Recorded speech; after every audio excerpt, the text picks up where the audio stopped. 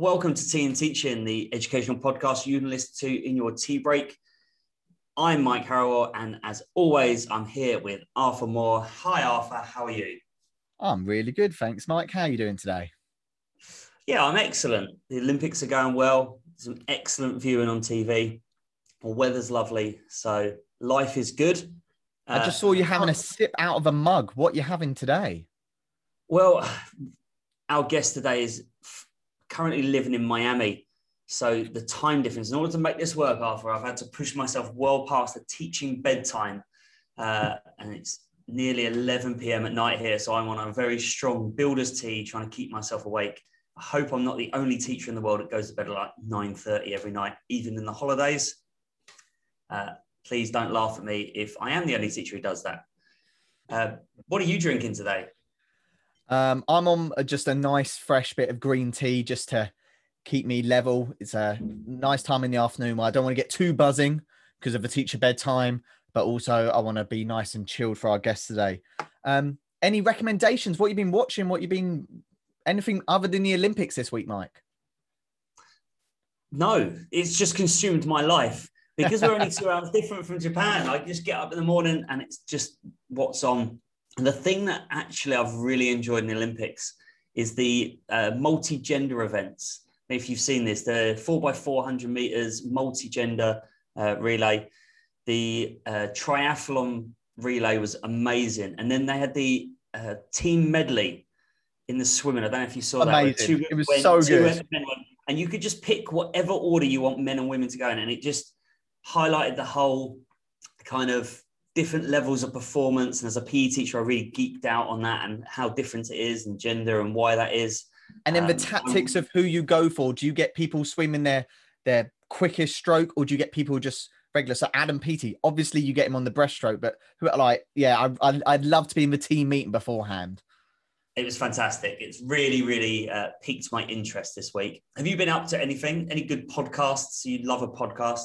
I do love a podcast. I've started listening to Renegades on Spotify, which is basically just a sit-down chat between the two legends that are the boss, Bruce Springsteen, and the film president, Barack Obama. And they're just talking about their lives. And apparently they've become really good friends, which just, what a room to be in. I'm just having my mate over, Bruce Springsteen. Oh, I'm just having my mate over, Barack Obama. What a life. And they're just chatting about America, about society, about their lives. And it's brilliant. I'm a big fan of the boss anyway. And so just been listening to that and just two great voices just talking about their great stories. So would highly recommend that's Renegades on Spotify. Yeah, they got much better voices for podcasting than we have, unfortunately. Have they? Yes, yeah. Okay, we're going to have a little break to go away, get a cup of tea, get a biscuit. Today's guest is someone called Alistair McCaw. He is a performance coach. He is going to blow your mind. Well, we're talking about how we can get ourselves and our students to adopt high performance mindsets. So go and get that kettle on and join us back here in a minute to speak to Alistair. Welcome back to Tea and Teaching. As we said before the break, we're joined today by Alistair McCaw. He is a 4 times best-selling author, speaker, consultant, mindset coach, all-round phenomenal person to follow on Twitter if you're on that platform. And we're very pleased to be joined by him today. Welcome, Alistair. Thanks so much, guys. It's good to be here. Thanks so much for taking time out of your incredibly busy schedule. We see you on Twitter jet setting. I don't know if it's as glamorous as it looks on Twitter, but yeah, it looks lovely from our perspective. For those people who don't know who you are, can you just give us a little introduction to kind of who you are, what you do, and how you got into that as well? Yeah, sure. Well, as you mentioned there, I'm an author. I'm a speaker, predominantly on mindset, team culture, and leadership. So, you know, I get to travel around the world, which I'm extremely lucky. I love traveling. I love being out there. So obviously this past 15 months has been a massive challenge for me, being pretty much in my office here. So luckily some things have been able to open up in the last few months. Hopefully it continues to stay like that. But for me, you know, people are my passion. And, you know, seeing people face to face and feeling their energy is one of the things I love to do. So it's been really challenging, like it has been for all of us. But I get to travel to organizations, companies, sports teams, sports federations, schools, and talk on culture, leadership, and mindset. So, I'm very, very lucky to do what I love to do. People always said, if you could choose anything you wanted to do, what would it be? And I said, I'm doing it. I'm doing my passion. One of the questions I ask a lot of people is, how do you define success? Because, if I ask a question to a group of people, who wants to be successful? All the hands go up. And then I ask, how do you define success? Then maybe half of those hands will go up. So it's important to know. But success for me is waking up and doing what I love to do with who I enjoy being with. It's as simple as that. And I get to do that. How did I get into it? This goes back to my early days growing up in South Africa. I was a sports fanatic, played 7 sports in schools. We were very lucky with the system back in the 80s and 90s in South Africa, where sports was held a very high place. If you were really good in sport, you would maybe be able to miss some subjects at the end of the day to travel to compete or whatever. So there was always an incentive there to get off early. Academically, I wasn't the best. But one of the things I did learn very early was a high work ethic, leadership qualities at a young age as well. I was usually the captain of my team, and I think I'm thankful to my parents for that. But yes, it started off in sports, got to compete for South Africa in 5 world championships in duathlon. That got my traveling bug on. I worked in gyms, fitness gyms, to finance my athletic career. Enjoyed it and got into personal training. And from there, it basically went into professional sports, working with professional athletes and Olympians. And probably about 7 or 8 years ago, I transitioned more into leadership and culture. Yeah, that sounds. I teach maths, so you've already beat me on the list of things that you do, Alistair. As long as you weren't skipping maths class, absolutely fine with you skipping to go and do sport. And I know Mike, who's a PE teacher, would be like, yeah, miss all the classes you want. Don't worry about those. As long as you can run fast and far, you'll be absolutely fine. Yeah, I think math was definitely not one of my stronger subjects, Arthur, but definitely keeping score was my strength in sports. It does bring us onto a really interesting segue, that little conversation, Arthur, about missing academic subjects to go and do sport, and that kind of different opinion in terms of what success looks like. And I know sometimes in education, we get this from different angles, and maybe the media more kind of see success as, what are your grades? What the standard you're achieving?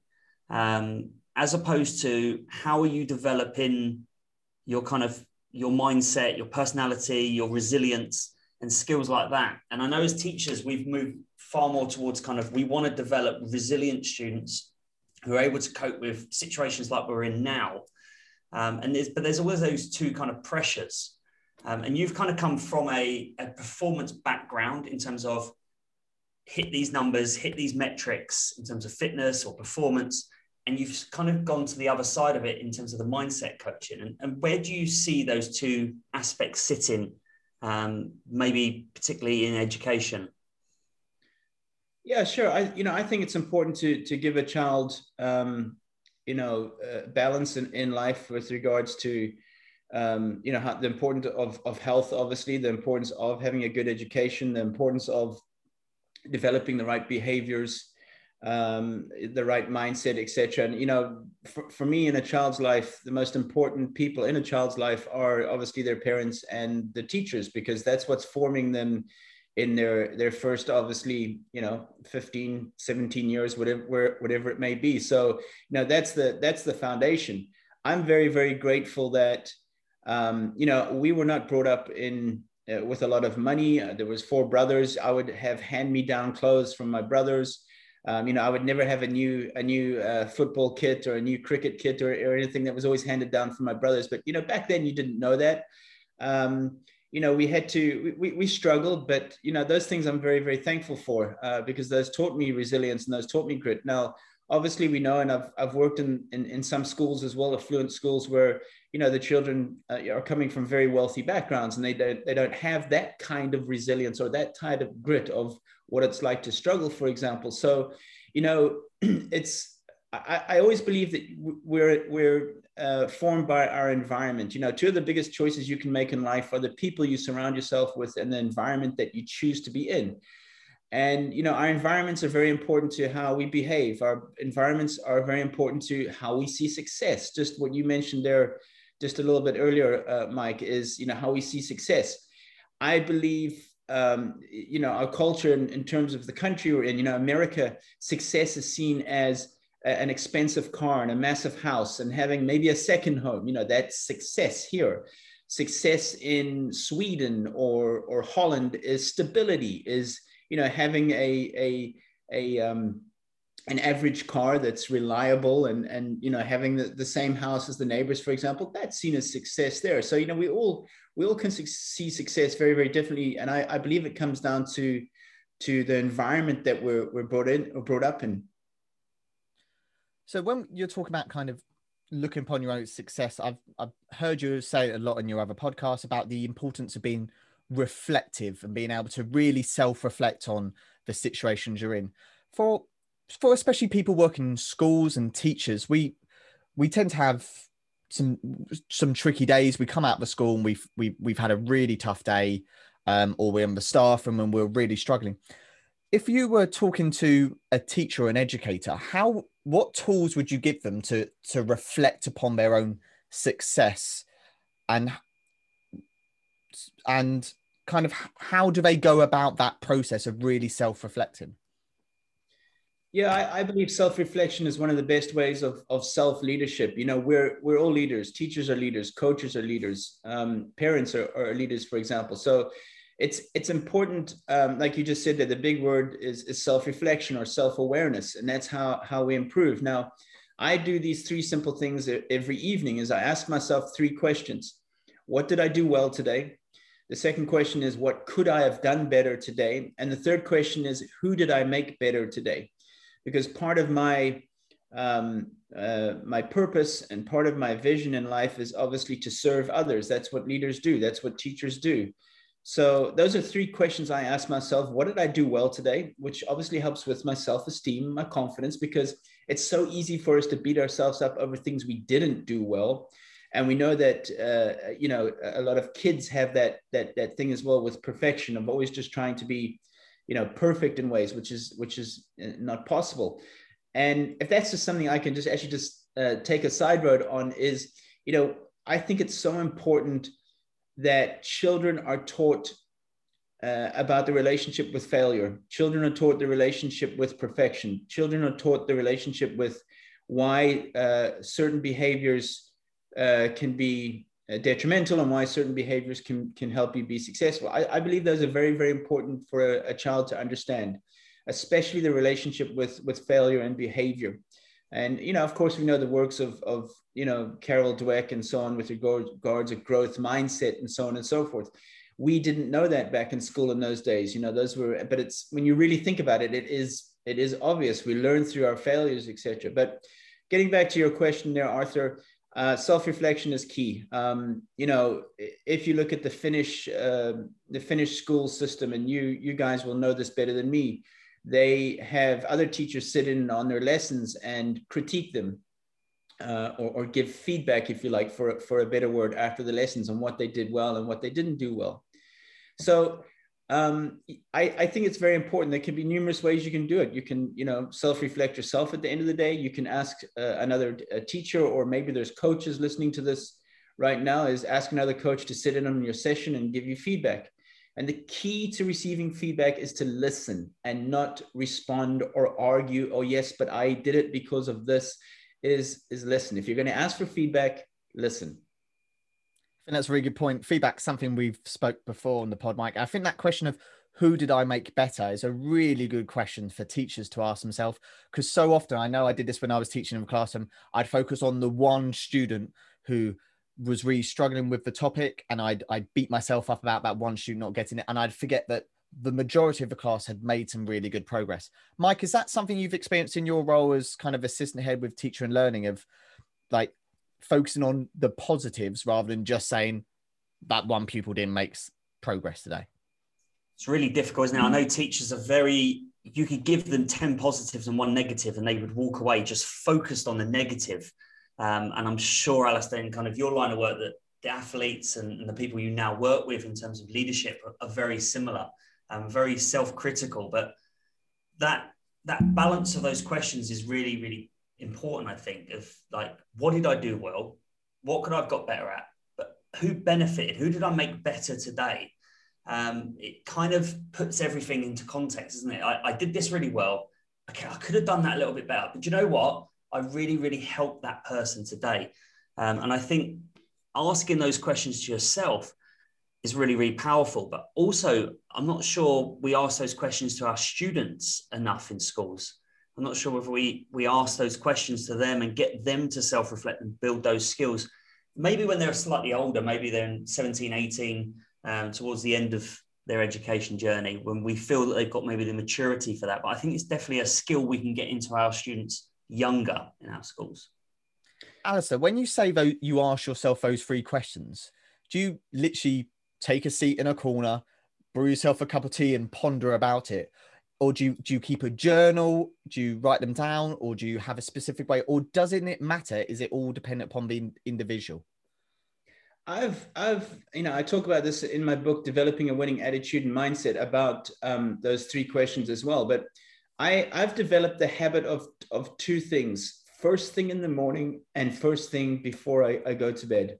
And the first thing in the morning is when I wake up, I think of 2 things I'm grateful for. So that's how I start my day. And that's been a game changer for me. What I basically did was wrote on a piece of, it was a stick-it note, gratitude, and I stuck it on my bedside lamp. So every morning I woke up, I saw the word gratitude. And before I got out of bed, I thought of 2 things I'm grateful for today. Could have been anything: the sun shining through the window, the fact I get to speak to you guys today, whatever it was. After around about 90 days, I developed the habit of, I didn't need that reminder, that cue anymore. And now I wake up every morning and the first thing that comes to my head is gratitude. So that was one habit I ingrained. I actually call it the 99 rule.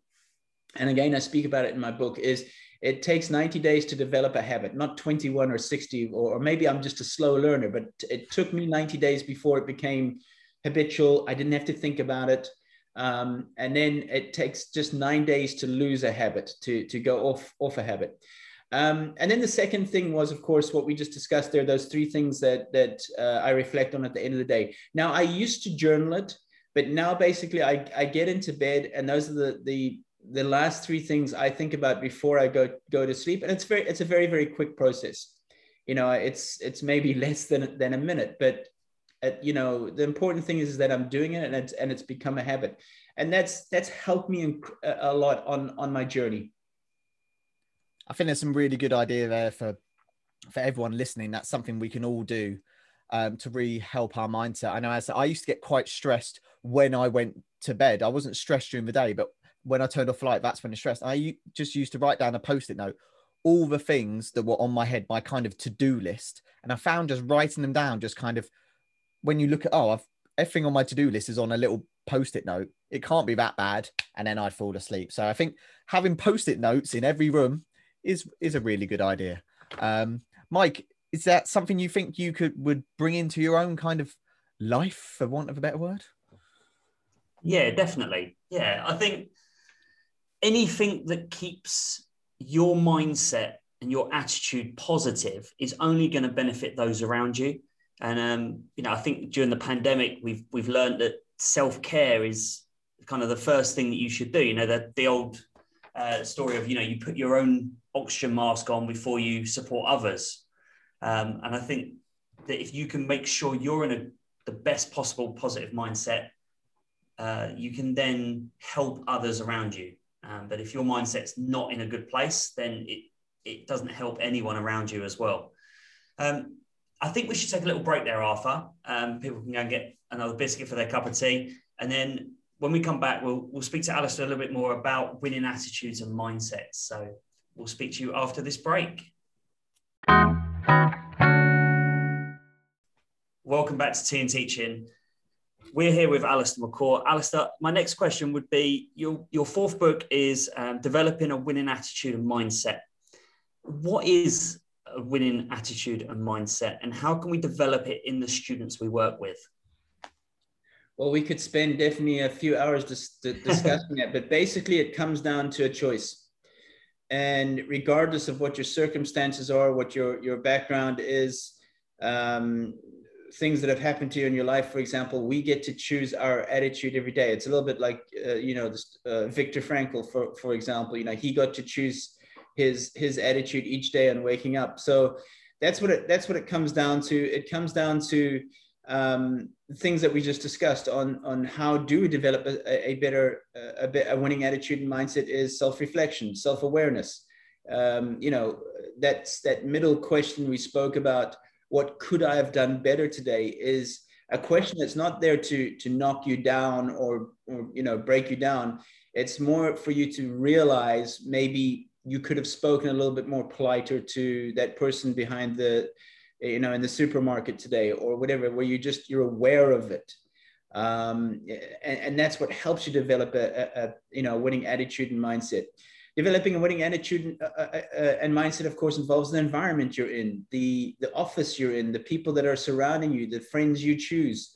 All these things contribute to you having a winning attitude and mindset. There's a lot of people out there that are maybe not happy in the job they're in or in the office they have. They might say it's very negative or it's very toxic, for example. Well, we have a choice to move. Now, you can say, yes, it's very difficult, locating the kids again, schools, moving, whatever it may be, but you have a choice. Are you going to stay in that toxic environment and just put up with it, or are you going to take that bigger step, for example? So there's a lot of ways and a lot of things we can talk about in developing a winning attitude and mindset.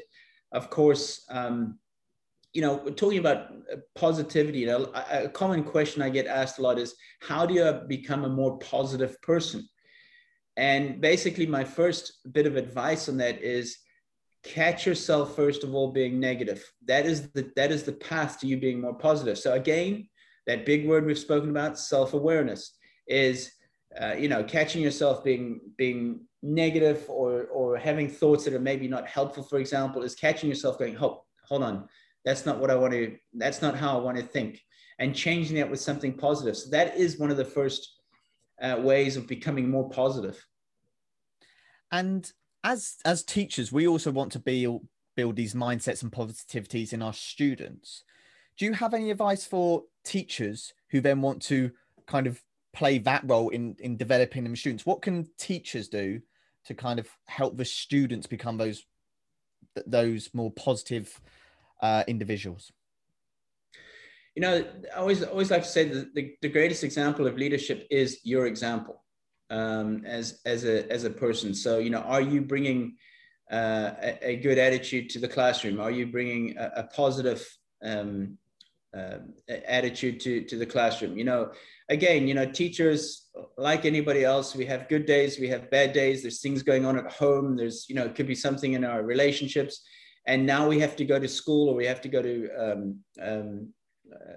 the club or whatever it may be, where you might be coaching, and put on this everything's okay type of attitude. And those are the roles that we're in, for example. I always like to compare teaching, coaching, management to being like a radio DJ in the morning. Now, you've never switched on the radio in the morning and heard a DJ in a bad mood, or, he's very low energy. Now, he has to bring, or she has to bring, a great attitude and energy to that morning show, for example. And it's pretty much the same in teaching and coaching. But, especially kids become a reflection of us, our attitudes, our behaviors, because again, the greatest form of leadership is example. No, I think that's a really interesting point of kind of demonstrating the mindset that we want our students to have. They'll kind of slowly learn that that's maybe a more positive thing. I know it's something I try to do when teaching maths is, in a very specific example, if a student is not getting a question right, really sitting down with them and getting them to try and identify what is the issue they're struggling with. And then once we pinpoint that issue, it's a much easier solution to kind of find. I imagine, again, with sports people, in coaching, with P, Mike, it's to look at the whole picture is sometimes quite daunting to kind of, how can I make my life successful? That's a big question. I don't even know how to go about that. But if I start to break down what I class as success, then it's a much easier question to have. Mike, in your kind of role as a lead, when we've spoke before about how teachers come to you. What do you do when a teacher's having a negative day, let's say? What do you do in that situation? I think, first of all, identifying why they feel it's negative. So if they're saying, I've just had a team meeting and no one's on board with this new idea. Well, you know, we've just spoke in our last podcast about the need for dissent. And it's about how you frame that then. Is it a negative that everyone's not on board with this? Or actually, is it an opportunity to go and get lots of different voices and lots of different buy-in to that? And then just looking at the context in that. Sometimes in an emotive state, we can feel that something is far more negative than it actually is. So I found a lot of leadership. Obviously, my only context for leadership is school and sport, but a lot of that is getting the right context and getting the right kind of angle to come at it with. You can see it and go, that's really, really bad. And actually, when someone goes, is it bad in the bigger scheme of things? And then actually, can you turn that negative situation into an opportunity for yourself? And I think the best leaders I've worked with are people who are able to do that, to reframe it, and then to push forward. And it takes different people different amount of times to do that. I'm sure, Alistair, you've probably got a little bit more experience here than me, but I've seen people kind of do it in 5 minutes and pick themselves up and go, okay, I'm good now, I'll go. And some people, it takes them a day or two to kind of work their mind around that situation and move on from it. Yeah, absolutely. I mean, one person that comes to my mind that was a great example for me is my mother. And, you know, I'll never forget, you know, I must have been maybe 10 or 11 years old. My mom had spent all Sunday morning preparing a lunch for visitors that were coming around to the house. And, you know, she had prepared the chicken, the roasted potatoes, the Yorkshire pudding, whatever it may be. You know, we obviously come from a British background as well. And I think it was like 10 or 20 minutes before our visitors canceled. And my mom had gone to all this effort of preparing. Now, she could have chosen to be upset, bitter, angry, disappointed. But all I remember her saying was, great, that's more for us. Let's enjoy lunch. And that's my mom's attitude, was get on with it. You know, you spilled the milk, good, clean it up, get on with it. And, you know, that's something that I've aspired to be like, is that, yes, it can be in a bad mood. Something could have happened, but okay, it's happened. What are we going to do about it? What's the solution? And it's not always easy, of course, but, you know, that was always a great example for me. Is there ever a time where it's important to kind of embrace the negativity, embrace the bad mood? I've worked in schools before where I've heard teachers or head teachers say, I don't want to see students upset. Students should smile in the corridor. And I know I see this occasionally on Twitter, and I'm not quite sure how I feel about that yet. So is there a time where it's important to really understand that negative emotion and kind of embrace it sometimes? Absolutely. Now, if we'd have been having this conversation maybe 5 years ago, I probably would have disagreed with you and said, no, you know, you've got to, you know, keep putting positivity out there all the time. No.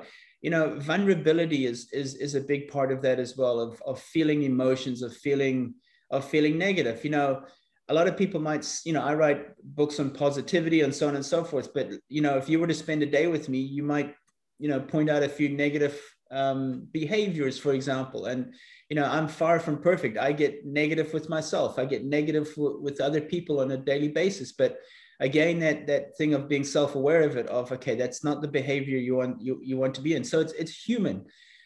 I think the important thing is when you are feeling in that mindset or that low energy or that negativity, if it is possible to distance yourself from others and just give yourself some time out.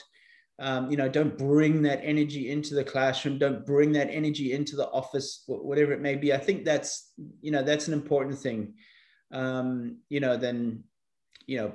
a bad energy or negativity, or maybe saying something that you might regret, for example. So yeah, I think that's how I've learned to deal with it is maybe just know how I'm feeling and maybe step away from a situation or step outside for 5 minutes to get some fresh air, for example. So just simple little strategies.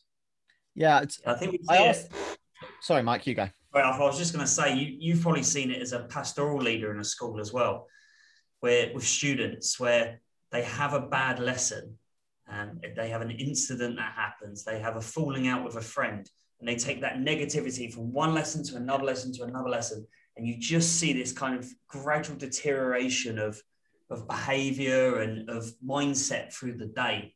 And how important it is to kind of step in quickly, intervene, give them some space away, reframe it, and then go back in and kind of take on that when they're ready.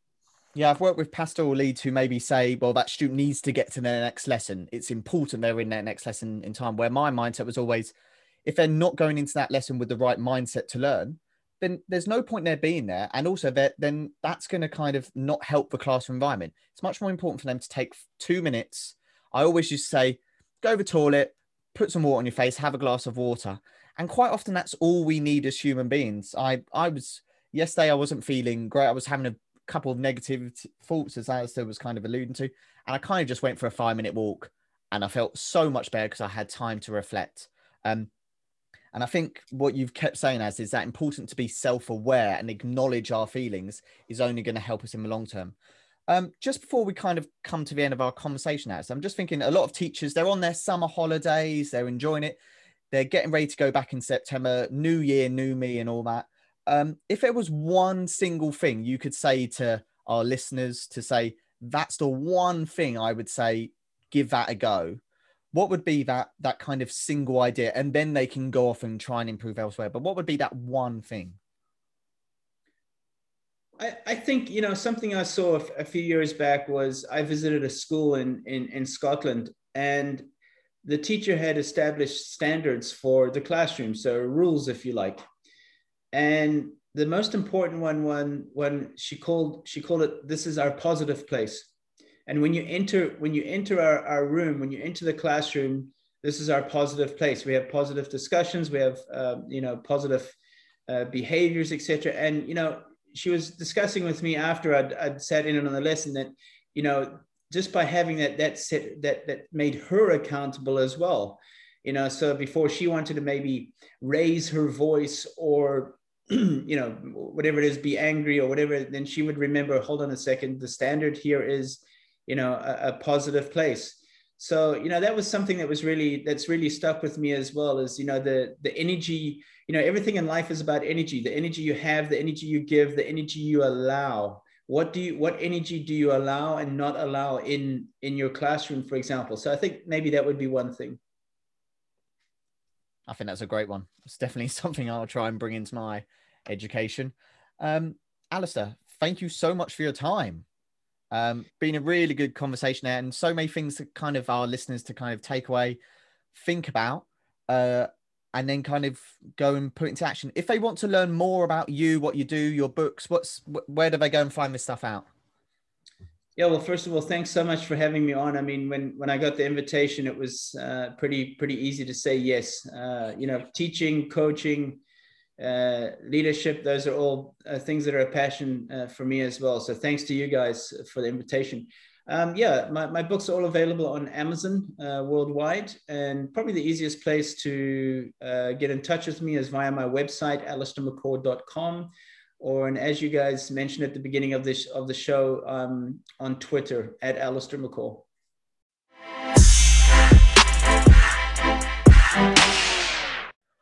Welcome back to Tea and Teaching. Mike, what a chat that was. What a chat. I wanted to geek out so much as a PE teacher and speak to him about so many other things. I might even start my own just sports podcast so I can have him on and just ask him everything I want to know as a sports performer, as a sports coach. Yeah. What a guy. It's a pity this is like, it's supposed to be over a cup of tea, because I could have literally done it over a 3-course meal. And I think I'd still have things I want to ask him about. What an interesting person, with an interesting background and so much to learn from. Like I now want to go and read all his books. I love when we speak to people who don't necessarily come from just pure education backgrounds, because they bring a different perspective into what we do as teachers. They've got that outside view, maybe without knowing the nuances of the ins and outs of a day-to-day job. But it's so interesting to take the perspective from outside and see how we can bring it into teaching and how we can kind of assimilate it into our world.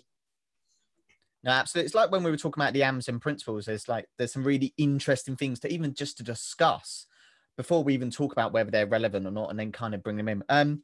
What was your key takeaway from talking to Alistair? I absolutely love those 3 questions. Like, I think if I remember rightly, because the whole conversation, I've been sat here making notes. It's what did you do well? What could you have done better? And who did you impact? Like, how did you make someone's day better, basically? And I just started reflecting of like, how can we get those into education? How can we get those into students and getting students to do that regularly? But also how I start meetings. How often does someone come into your classroom or come into your office and the first thing you say to them is, "You're right." It's so British, isn't it? Are you all right? All right, mate. And it's not negative. It's not positive. So it's very, "Are you all right?" I remember a Canadian friend of mine used to say to me, "Yeah, why do I not look all right?" And actually, maybe just starting meetings that I have with people. I have regular, weekly meetings with the people I line manage, and just saying to them, "Right, talk to me about, since we last met, what's gone really well? What's an area you're not as happy with? And who have you made a real impact on in that time since we last spoke?" And I think that's a really positive way to start a meeting and a really positive way to open a discussion, especially if someone's busy and a little bit stressed. I think it's a really powerful thing we can do. And I haven't quite got my head around how we can get students to do this more. But that's definitely a one to take away and think about. What about yourself? For me, it was when he was talking about negativity, and it wasn't so much about not being negative and ignoring all those kinds of things. It was about acknowledging it in yourself. Like, today I was feeling negative about this. Today I didn't do this very well. Today I could have done that bad. And acknowledging that with your kind of self-awareness, which is something that's really tricky. And then you can talk or discuss about how we can make that a positive. How do we move towards a more positive mindset? It's something we see in students a lot. We might say, I've seen staff say it like, "Oh, cheer up." And it's very hard to cheer up if we haven't identified why maybe we're feeling negative. And that power of just catching it in yourself. If you say something or do something that's negative, catching yourself in it, just making a little mental note. And when he spoke about in the teacher who said in their classroom, it was a positive attitude. And I think we've all been in those classrooms. We've had those where you have that class where everyone comes in and everyone's in the right mindset to learn. And you do so much work and you make such progress, where sometimes you sense it, don't you, as a teacher, where pupils are coming in the door and something's not right. Something's happened, whether it's in the lesson before or at lunchtime. And what we try and do is a windy day. Yeah, it's a windy day. A windy day. No, I have to meet my learning objectives. So I'm going to ignore everything and we're just going to power through. Where sometimes going like, no, do you know what? This is a negative learning environment right now. What can we do to kind of move that? And I think that's something that's really powerful for all teachers, whether it's in your classroom, on an online learning class, in your tutoring sessions for me, or in a one-to-one meeting with another member of staff, just kind of acknowledging those moments of negativity. But that's one takeaway in many. Yeah, definitely. It's a really, really powerful thing, isn't it? If you can get your mindset right. And that doesn't mean that, like you said, you're not always going to be happy and buzzing. And just your mindset being right means identifying when you're being negative and why you're being negative and how to adjust that. the impact that's going to have on everyone around you, whether that's the students, the staff, your family. It's so, so important to have that self-awareness. And I know we've spoken before about, what's more important in terms of leadership and teaching. Is it IQ? Is it EQ? And that reflection is, for me, the one thing you want to see in everyone that you work with, that you not just work with, but, in terms of students as well. I also think about the staff room environment, like how it's so hard when you're in a negative staff room environment to be positive. It's really tricky. And if we all kind of try and focus on the positives, not all the time, but when it's a situation that we should focus on the positives, then that's going to kind of buzz off everyone. I remember when we used to chat in the staff room, if you came in off a great lesson or a great meet or whatever, like I'd be like, oh yeah, actually this went really well in my lesson. And it kind of feeds into that whole positive. And then we start talking about how do we do even better? Rather than talking about that one student who had a bad day, why don't we talk about that one student who had a great day? Yeah, the staff room's a weird place, isn't it? Because it's the only place where you can really vent in a school. Yeah. But you don't want to be that person that always vents in the staff room. And I guess if you've got better self-reflection, self-regulation, there's going to be the odd occasion when you come into staff and go, I just need to get this off my chest, and just scream and shout into a pillow on one of the sofas or something like that, as opposed to being that person that comes in every day with a negative comment. And that doesn't mean that you can't be negative. It just means that there's a way of dealing with that and having that positive mindset. And I think reading Alistair's books will definitely help. I think I'll get my next one ordered straight away. Yeah, I'm going to play four-a-side futsal tonight, and I'm going to go with the mindset of I'm going to be brilliant. And therefore, four-a-side. Four-a-side. It's a very small hall. The classic four-a-side. That's a new one on me. Is it 16 years, 14 years in teaching, PE teaching? I've never heard of four-a-side. I'm going to be brilliant, Mike. I can feel it. Excellent. Good, positive mindset. Well, it's nearly midnight here in Thailand, so I'm going to be a fantastic sleeper now. What a way to wrap up the episode. Yeah, we'd love to know your thoughts on our chat there with Alistair and on chat on mindset. So feel free to tweet us at T and Teaching, that's letter T and Teaching on Twitter, and get involved in the conversation. What an interesting evening for you, Mike. I don't know how you're going to go to sleep now. No, I'm going to have to pigeonhole a lot of my thoughts and save them for the morning so I can sleep. Otherwise, my mind's going to be racing. Go for a nice run in the morning. You can work it all out then. Yeah.